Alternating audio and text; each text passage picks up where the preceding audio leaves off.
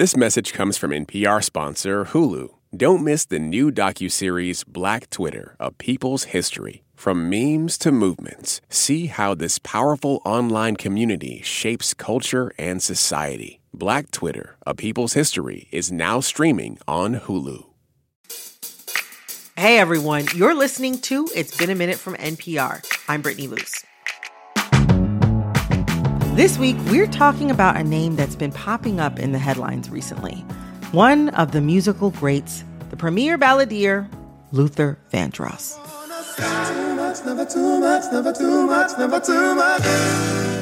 In his lifetime, he won 8 Grammy Awards and was nominated for 33. Luther's music changed the sound of R&B. He created a new standard, and his songs have become a staple for just about every major life event. Weddings, family reunions, and even a few births. This year also marks 20 years since Luther's last performance at Radio City Music Hall in 2003. We're going to sing them all for you tonight.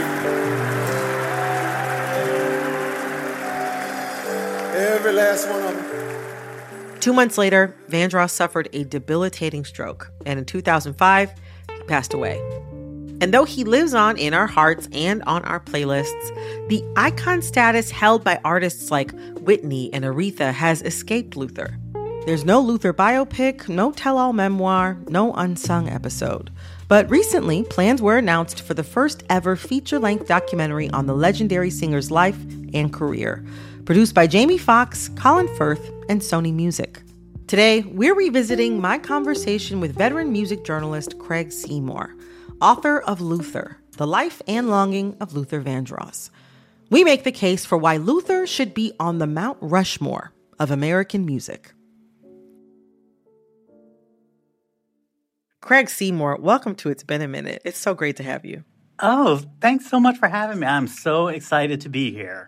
We're about to talk one of my favorite topics. I definitely think he's one of your favorite topics. We're going to be talking Luther today. Yes, Luther. Yes. Luther. Luther, exactly. But let me go back some. You interviewed Luther quite a bit over the years, and you spent, a decent amount of time with him. What's a memory that always makes you laugh or smile when you think about Luther? Luther trips me out. Luther always, he stayed making me laugh. He respected me and respected what I was trying to ask, but he also knew that there were certain limitations to what he was going to say.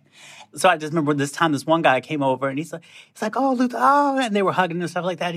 They were talking, and Luther's like, oh yeah, but I'll get back to you. I'm doing this interview with this person, Craig Seymour from Vibe. He was like, yeah, Craig's trying to pump me for all this information that he ain't gonna get. But whatever, I'm just gonna sit here and mind my business and blah, blah, blah. I'm just little things like that. That was just very, very funny. How do you want us to remember Luther's legacy?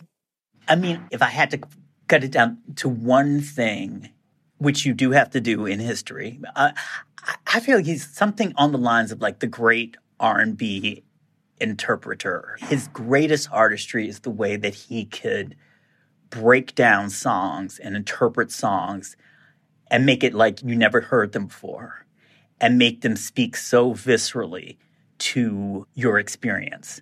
Yes, like A House Is Not a Home is a staple Luther track, but is actually a Dionne Warwick song. And, even she said that's Luther's song. Like, it's his now. Just to compare, I'm going to play Dionne's version of the song.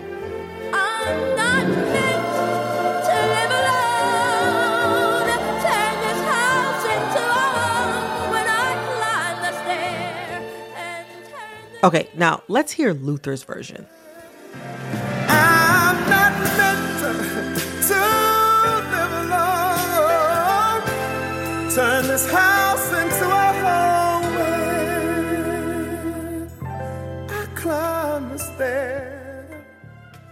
You said that Luther took ballads to new epic heights.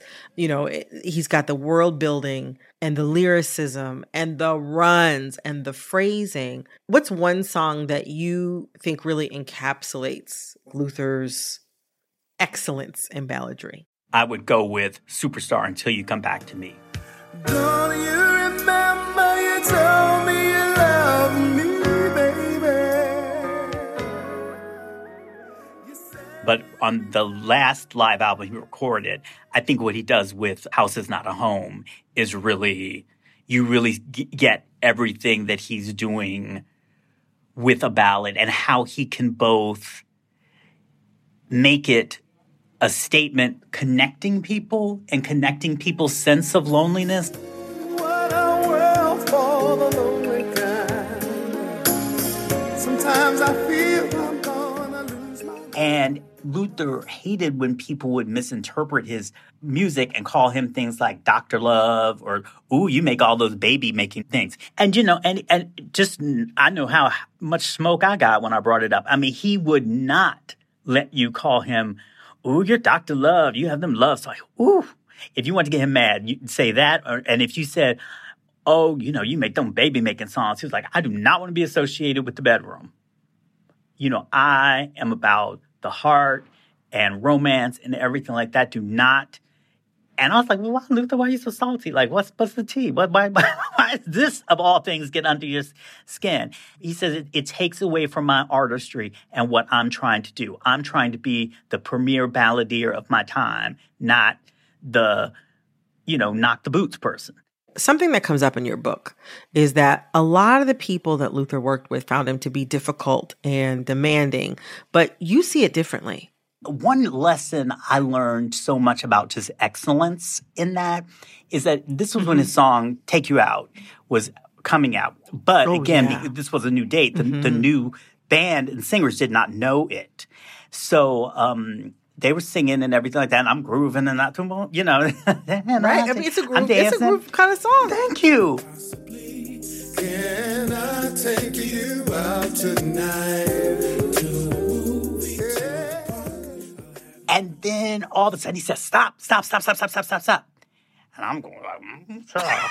And he said, because one of the lyrics is, take you out to a movie. He said, somebody said movies. Somebody said movies. It's a movie. It's one movie. We're only going to see one movie tonight. It's a movie. So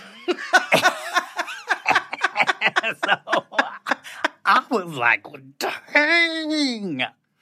But then he explained to me later, he's like, you don't understand. My background singers are at the top of their craft. They want to be corrected. They want to do it right. So I'm simply telling them the correct lyric. And just to see that level of Black excellence and all of these creative Black people striving for that kind of excellence over something that some of us would just think would be like, who cares? You know, Black excellence is a process. It's something you have to commit to. And that's what Luther and his band were all about. And I just found that so inspiring.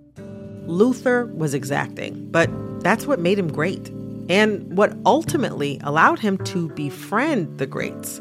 Luther's hot celebrity gossip after this quick break.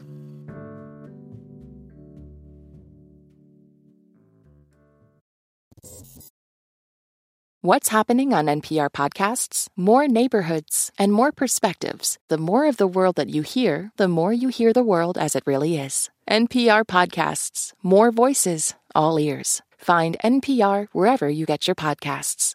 The day's top headlines, local stories from your community, your next podcast binge listen. You can have it all in one place, your pocket. Download the NPR app today.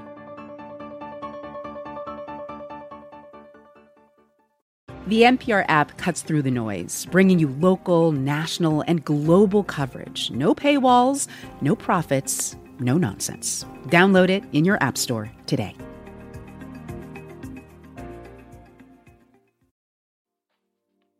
From your car radio to your smart speaker, NPR meets you where you are in a lot of different ways. Now we're in your pocket. Download the NPR app today.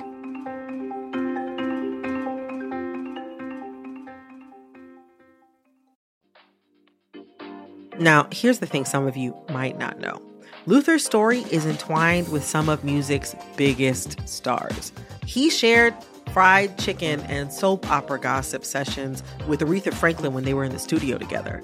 He used to go shopping with Patti LaBelle, and Whitney Houston opened for Luther when she was just starting out. And his career was star-studded from the beginning. He was just able to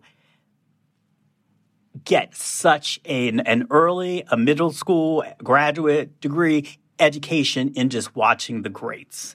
I mean, he grew up going to the Apollo, seeing artists like Patti LaBelle and the Bluebells, seeing all the Motown stars. He was in a group that was put together by the owners of the Apollo. And then with his first big gig, with his first big break, was with David Bowie, where he's arranging going from never having arranged a song for anybody to arranging vocals on Young Americans, like a definitive rock and roll classic. And then Bowie takes him on tour. I mean, he was playing the top venues in the world because he was with David Bowie. Right. And David also always made him open the show, which was disastrous. He was the first person to put him out, to put him out in front of a crowd like that. He made him open the show, singing his little songs. I mean, and Luther would go to him and say, David, these people hate me. They're throwing tomatoes. They're doing this. They're hooing it. It doesn't matter what they do. You are fantastic. Go out there and get what you need from them and learn from them. That's all that matters. So you just can't get that kind of training anywhere. As much as Luther was trained by some greats, Luther trained a whole lot of greats that have gone on to work with other people. So for like Cindy Mizelle, who works with Mariah Carey, Luther did upgrade the entire R&B vocal and performing experience. It's like a disco ball that shatters. It's just you can see pieces of it reflected, refracted everywhere. Continuing on the idea of Luther's influence, like he also changed the way R&B performances were produced, from the staging to the costumes and beyond. Talk to me about what Luther did to change the game in that respect. I mean, Luther made the R&B show become a theatrical experience, because a show that you would see in the early 70s would be like, whether you saw it in a club or a big stadium or whatever, it was the same show. And it'd be entertaining and people would be singing and there'd be a lot of moving and dancing on the stage and stuff like that. But it didn't give you theater. It didn't give you sort of like you were being taken on a very controlled journey. I mean, I saw the Mothership land Parliament Funkadelic. That was one of my earliest experiences. And that was incredible to see this mothership, to see this thing land from the sky. But it was more giving you like sci-fi vibes. It wasn't giving you theater.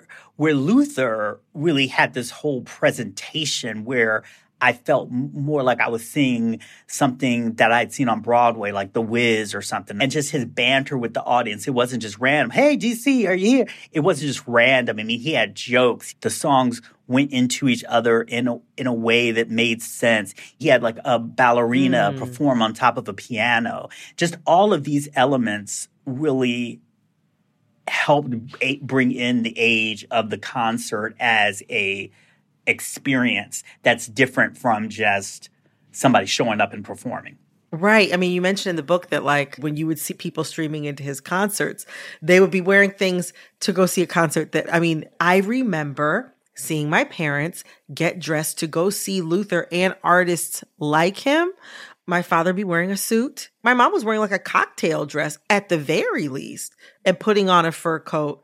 There was a certain level of polish that the audience brought also to the space, almost like they were anticipating Luther was going to bring it. So they needed to bring it as well. It was a celebration of Black elegance away from the white gaze, where it was just, we were showing each other how fabulous, look how fabulous we are.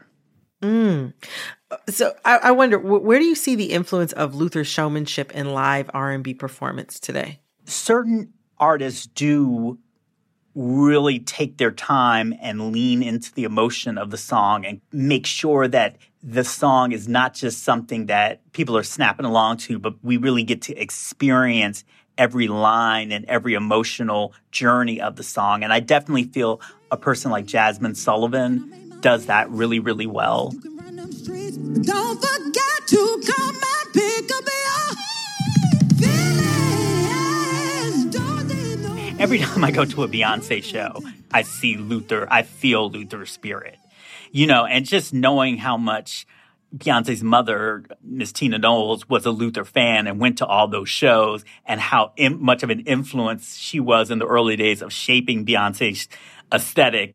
Okay, so I grew up with my parents listening to Luther. Like, Luther to me has always been a musical institution, but one of the things that I've come to understand through your writing is that Luther presented a change in the sound of R&B. How did Luther change the sound of R&B? Well, Luther changed the sound of R&B because, along with other people, R&B became much more smooth in the 70s. Around the time that Luther was developing and not yet succeeding, you had a whole bunch of jazz-influenced vocalists who were doing R&B, and that sound was very smooth and very different from what had come before. So, and those are the artists that became to define what was known as the Quiet Storm.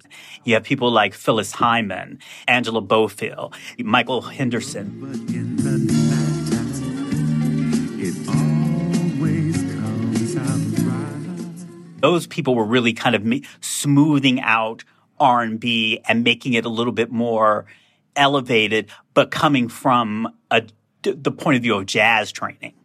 And so then you have Luther kind of on that same wave. Baby, don't you know that It was kind of a reflection of just how people had migrated away from the South and were kind of trying to form these new, more cosmopolitan identities for themselves. But it was just kind of like these amplified and sort of upgraded expressions of Black elegance. Like, the kind of thinking of like how elegance was such a form of resistance for Black folks throughout history. Like, people can call you whatever, but if you could dust off your clothes to put on your Sunday best to walk to church, then that's a form of resistance. That's a statement of self-worth. And Luther really brought that into his music and to his concerts, because musically he refused to have to use outmoded forms of Black expressions, what he would probably say, like a whole lot of screaming and shouting, to represent the contemporary Black experience. Because he wasn't like a farmer working out in the fields that stumbled in a recording studio and started singing the blues or anything like that. Luther Vandross was a cosmopolitan New Yorker, and he wanted to express that. And he's influencing the sound of artists like Anita Baker.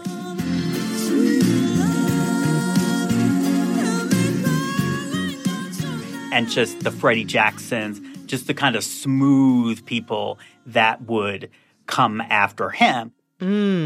Talk to me about how Luther's songwriting, presentation, style redefined masculinity in R&B. People talk about how Luther, how hard it was for him to get a recording deal and all that kind of stuff. And that was absolutely true. But one of the main sticking points from him getting a recording deal is that he demanded that he had creative control and that he was able to write and record his own material.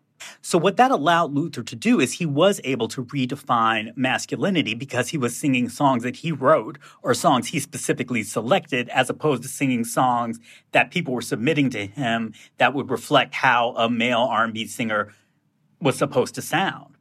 So what you then get is these really yearning ballads that don't have, in most cases, don't really have specific pronouns, and they're really not so much about sex and seduction as they are about just that kind of longing for romance, longing for connection. Maybe you get the connection for one night and then need it again. You know what I mean? It's like, and, a lot of people were talking about, Luther's sexuality, his own sexuality and everything like that, and think sometimes he was being coy, but he really wasn't. It was the text itself. It wasn't the subtext. Luther produced and wrote for Aretha. He toured with Lionel Richie, but still the mainstream crossover and many of the Grammys that he wanted and was nominated for evaded him. Why do you think that is?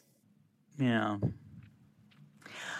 Well, it was this kind of thing that, there's so many things about it in terms of how Black artists were controlled in the 80s and how he didn't play the game. For example, in music departments, there were black departments and then the pop departments. Now, Luther would be in the black department, and you had to prove that you had a song worthy enough to cross over to the pop departments for them to even be able to push it to start getting on those pop stations. They would always tell Luther, we can't get your songs on pop radio because of the material, because you write it yourself and everything like that. They did not want to support a black man writing and producing his own material getting onto the pop charts. You know, I keep thinking about like Luther's place in music superstardom. And I know that for me, as a black millennial, it's only as I've gotten older that I understand the ways in which Luther was snubbed during his lifetime, whenever he would make attempts to cross over, or snubbed by larger audiences or white critics or whatever. But also, I have this other thought about why his place in the pop culture ecosystem doesn't quite always reach the same level of superstardom as some people who were his peers, or some people who were his mentors, or people who he worked with. I have this theory that you kind of have to be okay with having your personal narrative be out there in order to reach that top level and garner crossover appeal. People have to know your kids' names, or they have to have seen your wedding photos, or you have to write a searing memoir. And Luther was somebody who was always angling for privacy. Why would privacy have been more appealing to him than hitting the upper echelon of pop stardom? Well, I think during the time, because again, we're talking about the 80s and we're talking about AIDS hysteria and very violent, homophobic in terms of rhetoric and actual acts of violence rhetoric. There's no way that coming out would have worked for him. There's no way that coming out as a black gay man would have given him any support, because the mainstream white gay community just would have had no even understanding or way of supporting him like that. It's like they would probably not even know who he was. Luther was very close to his mother. He wouldn't want to do anything to upset his mother. I think he was juggling a lot of those type of things. When I interviewed him, I really just saw that as kind of like decades long of conversations. And eventually we were going to get to the point where we said, well, I've gotten to this point where now, I'm old enough. I just want to say my truth, and it is what it is. Like Johnny Mathis. Yeah, exactly. Like I felt like that was, I really felt like that was coming, and that it was exciting, And then now what's happened is that the people, which I can understand, like his best friend, Fonzie Thornton, and the people that govern his estate, they don't really want to talk about any of these issues now, because like Fonzie's protecting his friend, and I would want my friend to do the same thing. Like if I told my it's like just because I died doesn't mean y'all can just start talking about me. Like if I told my in friend, a way that I wouldn't have wanted to when I was alive. Yeah, if I told my friend, hey, don't let them talk about all this mess after I go. Well, then whether or not you think it's the wise or best thing to do in the moment, if you're really a friend, you're gonna stay to that. So I understand, but at the same time, like what has stopped it being like a biopic from my book. But the thing about it is, at some point, you do have to talk about somebody's life and the connection of the life to the music. And if you do that, the estate is not going to let the music be in the movie or be in the project. And if you don't do it, there's going to be no audience, because you're not really keeping it real with the audience. So I've accepted it. It's what it is. I think that if you just listen to the music, you will understand that he's telling us everything that we ever would need to know. And it's not like he's a man that, it's not like he's a man that had a bunch of lovers and they're all hiding in the woodwork to come out. He had very few people that he ever dealt with. The loneliness he talks about is real. And that's almost realer and more of a part of his identity than any sort of sexual orientation. You know what I mean? And that's why my favorite Luther song is Wait for Love. It's a long time, but wait for love, and you're gonna get the chance to love. Wait for love, wait for love. Craig, thank you so much for coming on the show today and talking with me about Luther. My soul needed this today. Thank you. Thank you. You got me all tearing up and stuff. All right. Coming up, we're revisiting a conversation with another Grammy winner, Samara Joy. And she's no stranger to Luther Vandross. Oh, yeah. I can hear it in my head. Gen Z and jazz, right after this quick break. I'm Brittany Luce, and you're listening to It's Been a Minute from NPR.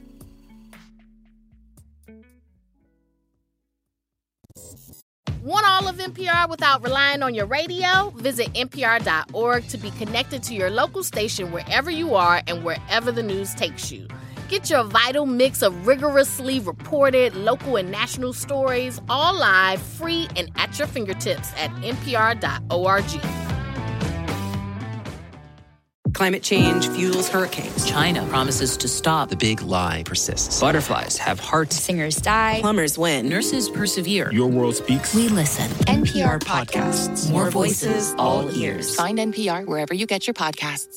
NPR brings you the updates you need on the day's biggest headlines. The Senate narrowly passed the debt ceiling bill that will prevent the country from defaulting on its loans. Stories from across the world. Knowing how to forage and to live with the land is integral to Amis culture. And down your block. From CPR News, this is Colorado Matters. And you can find all of that and more in your pocket. Download the NPR app today. Instead of scrolling mindlessly, engage mindfully with the NPR app. With a mix of on-demand news, stories from this station, and your favorite podcasts, you can relax without shutting off your brain. Download the NPR app today.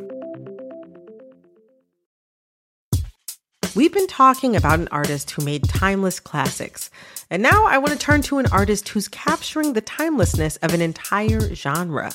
Two-time Grammy winner, Samara Joy. Happened to pass. Your doorway gave you a buzz, that's so.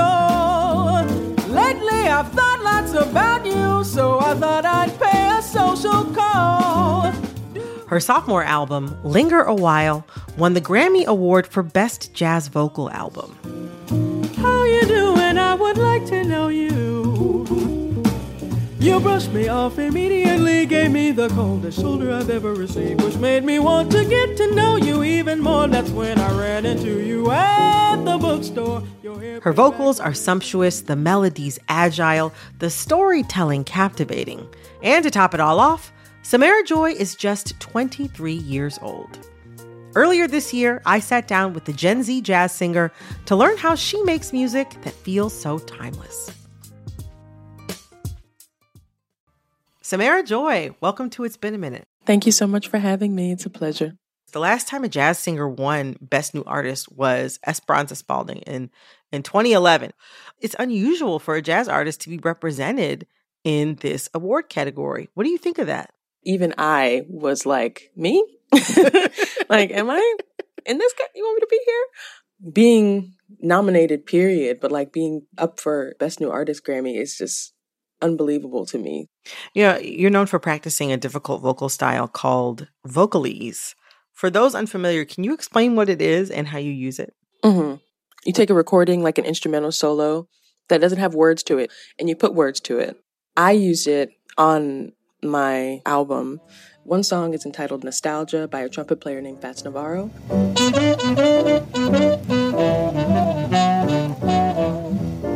I wrote lyrics to his improvised solo and his composed melody. Nostalgia hit me as I recall the day I knew that I loved you. And the other was already a standard called I'm Confessing That I Love You. I have a confession to make and I try to resist, but I can't help the way that I feel. I love you so. I'm nowhere near you now, but I grew up singing, and vocalese is like incomprehensible to me. Thinking about doing that with my voice, it's challenging. Was that something that you grew up doing, or was it something that you were trained into? Like, how did you pick it up? Towards the end of college, I had a transcription class, learning solos class, and my professor at the time encouraged me to write lyrics to the solos. I had never done it growing up before, maybe besides, everybody knows There I go, there I go, there I go, there I go. Like Moody's Move for Love. That's a vocalese. But yeah, but I never grown up doing it, and I kind of picked it up just because of encouragement, and then I kind of took it into my own, I guess. Something else that struck me about your music and reading into other people's reactions and responses to it is how much people from other generations really connect with your music.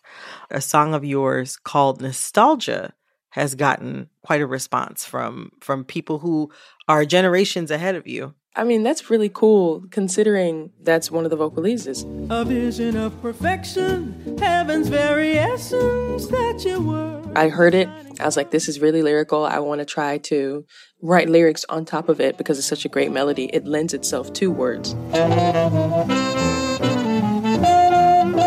And Fats Navarro, the trumpet player who wrote the song and played it, he died when he was 26 years old.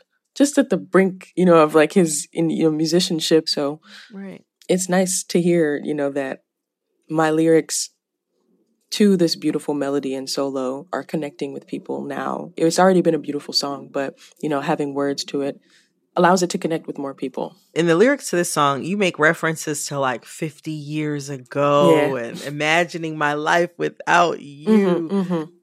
What puts you into that frame of mind where you're able to write in that way? I mean, I think of my grandparents. They got married April of 1950, and they were together until my grandmother passed in like 2008. So I think of them. I think of my parents. They've been married for 32 years now. I look at all of this love around me, and then I think about Fats Navarro and think about the love that he could have had. What if he had lived long enough to see his impact, if he had lived long enough to experience the kind of love that I've seen my whole life. So I thought about that and thought about maybe what would he say if he had the chance to express that to somebody. So I read that growing up, you weren't allowed to listen to rap. Your dad actually gave you an iPod with his music that he wanted you to listen to on it, like Shaka Khan, the Clark Sisters, Luther Vandross. No rap. And I mean, they weren't like super strict, but like the one song that I love that like reminds me of it is Bruno Mars' Grenade. They were like, you cannot sing that song. What are you talking about? I'll catch a grenade for you. What? Throw my head on the blade. Do you know words have power? There's life and death in the power of the tongue. You're not singing about catching no grenade over somebody. So they were trying to set you on the straight and narrow path. They were like, no. We're not having that. It was like, no. Here's this iPod Touch to and from school. That's what I listen to. Your family is full of musicians and singers. How have they influenced your musicianship? They're everything. My number one album that I listened to was my family's album because they recorded a record before I was born.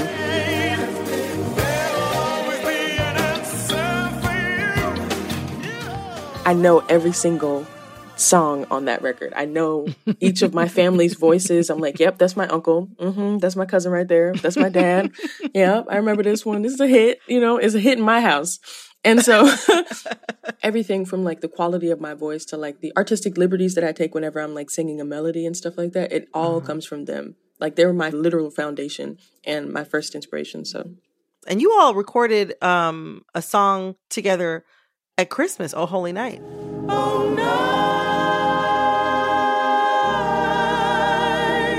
divine. What was that like to after listening to the album for so many years? You're like, okay, like we're all in the studio together. What was that like? Oh my gosh, it was so much fun. We recorded in Philly to be close to my grandfather because he's 92 now, and he sang a verse on the song as well. But yeah, my cousins, my brother, my uncle, and my dad, we all got together and we sang, and I was just like, oh my gosh, I'm living my literal dream. And not only did we do that, we went on tour around Christmas time. We did 4 gigs together, back to back to back to back, and it was amazing. Every show sold out. It was incredible. Oh, that is so, I love that. I'm so happy for y'all. That's such a cool thing to be able to do together at the holidays. I like did a little interview of my grandfather a couple weeks later, just to kind of ask him questions about his life and, that kind of thing. And he was like, y'all got to do that again. I don't know what has to happen, but y'all got to do that again. Okay. Look, Christmas 2023. Let me know. I'll be there. We might have a very special New York location in the books for 2023. Can't say too much now. But I'll be on the lookout. But it's in the books. It's in the books. You know, I found it really interesting that you got into jazz like in your last years of high school and really started singing it in college. You'd been hesitant for years to do it, but you had, professors, peers, teachers that encouraged you. What about jazz music made you realize that like this is what I got to do? I think it was the acoustic nature of it, like the stripped down, nothing but the instruments and voices kind of thing, because I grew up listening to a lot of music. I grew up imitating some amazing singers, Layla Hathaway,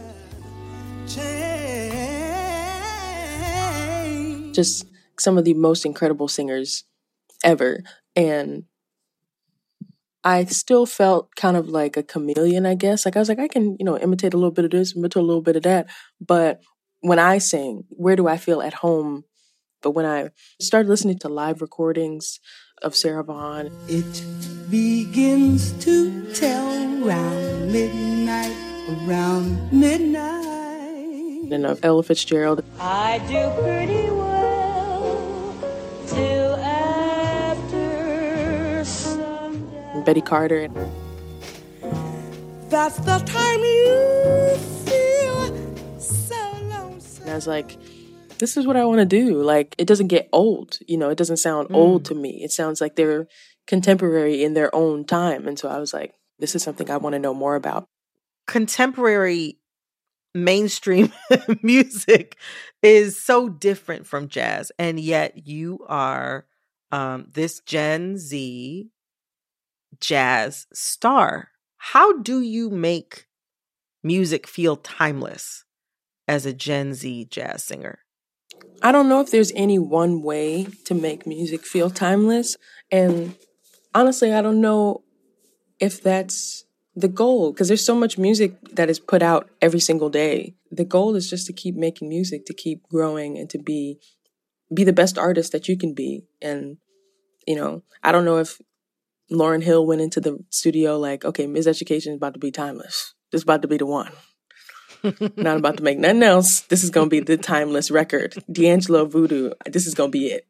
I mean, we got to make a timeless record. Like, they just did it, They were the best artists that they could be at that time, making art that they organically and naturally heard. And we end up with, some of the greatest music of all time. So I've heard you express this idea that jazz music is naturally progressive. Like, it's always going to be on the cutting edge stylistically. Yeah, I think that whenever I look at and listen to my heroes, again, they weren't trying to make something timeless. I think it's naturally progressive because it's not forced. As we play and as we practice and as we get better, the music just changes, because we're coming into our individual artistry.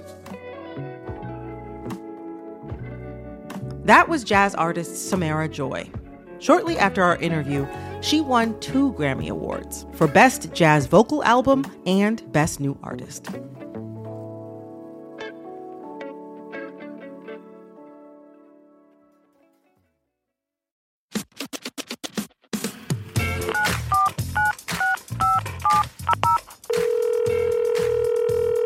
Hey, Brittany. Hey, Brittany. Hey, Brittany. Hey Brittany, it's Marlo from Florida, and I wanted to know your thoughts on the recent U.S. Open match where Coco Gauff called out the chair umpire for not enforcing time violations. Marlo, thank you so much for calling in with this question, because this has been on a lot of people's minds this week. For those of you who may have missed it, there was a dust up at the U.S. Open this week between American player Coco Gauff and her German opponent, Laura Siegemund. So throughout their 3-set match, Siegemund was taking her sweet time in between serves, which Coco Gauff and many viewers took to be like a stalling tactic meant to get under Gauff's skin. And a lot of people felt like it should have been called out. But the umpire wasn't calling it out, even though Sigmund was really pushing it. So eventually, Goff was so upset that she approaches the umpire and she basically starts calling her out, you know, in this moment that has now since gone viral. She's telling her, hey, basically, like, you know, like you're letting the clock run out. You're letting her take all this time to serve the ball. And you should be calling this out. That's your job.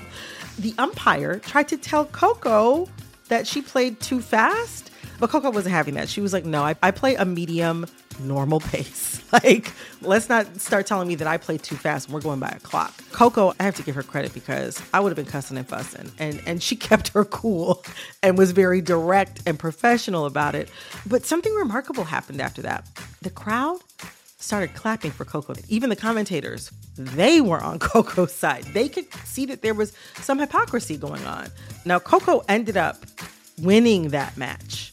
But also, Coco Gauff is a Black woman and Laura Sigmund is a white woman. Speaking as a Black American woman, it's remarkable to see something like this go down and have the court of public opinion sway toward the Black woman.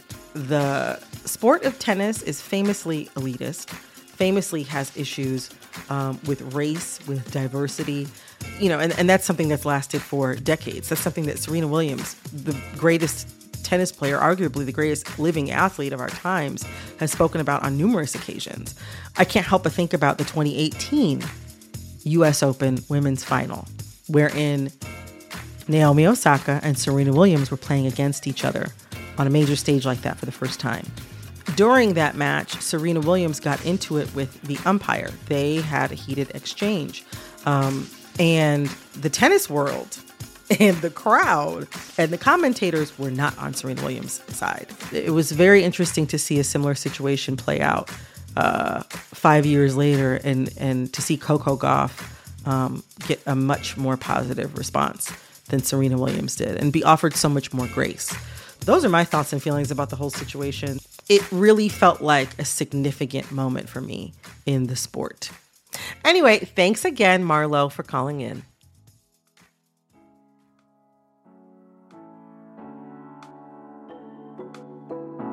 This episode of It's Been a Minute was produced by Barton Girdwood, Alexis Williams, Liam McBain, Corey Antonio Rose, Jamal Michon. It was produced and edited by Jessica Mendoza.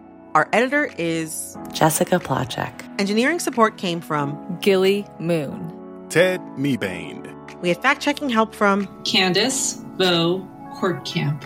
Our executive producer is Verilyn Williams. Our VP of programming is Yolanda Sanguini. Our senior VP of programming is Anya Grundman. All right, that's our show for today. I'm Brittany Luce. See you next week for another episode of It's Been a Minute from NPR.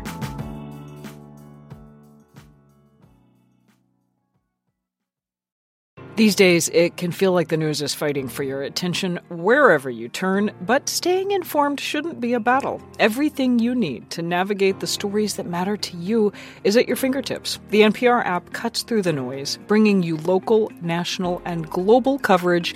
No paywalls, no profits, no nonsense. Download the NPR app in your app store today, or you can go to npr.org/app. Hey, it's Aisha Roscoe from NPR's Up First podcast. I'm one of thousands of NPR network voices coming to you from over 200 local newsrooms across the country. We bring all Americans closer together through free and independent journalism, music, politics, culture, and so much more. The NPR network. What you hear changes everything. Learn more at npr.org/network. Big news stories don't always break on your schedule. But with the NPR app, news, culture, and podcasts are ready when you want them. In your pocket. Download the NPR app today.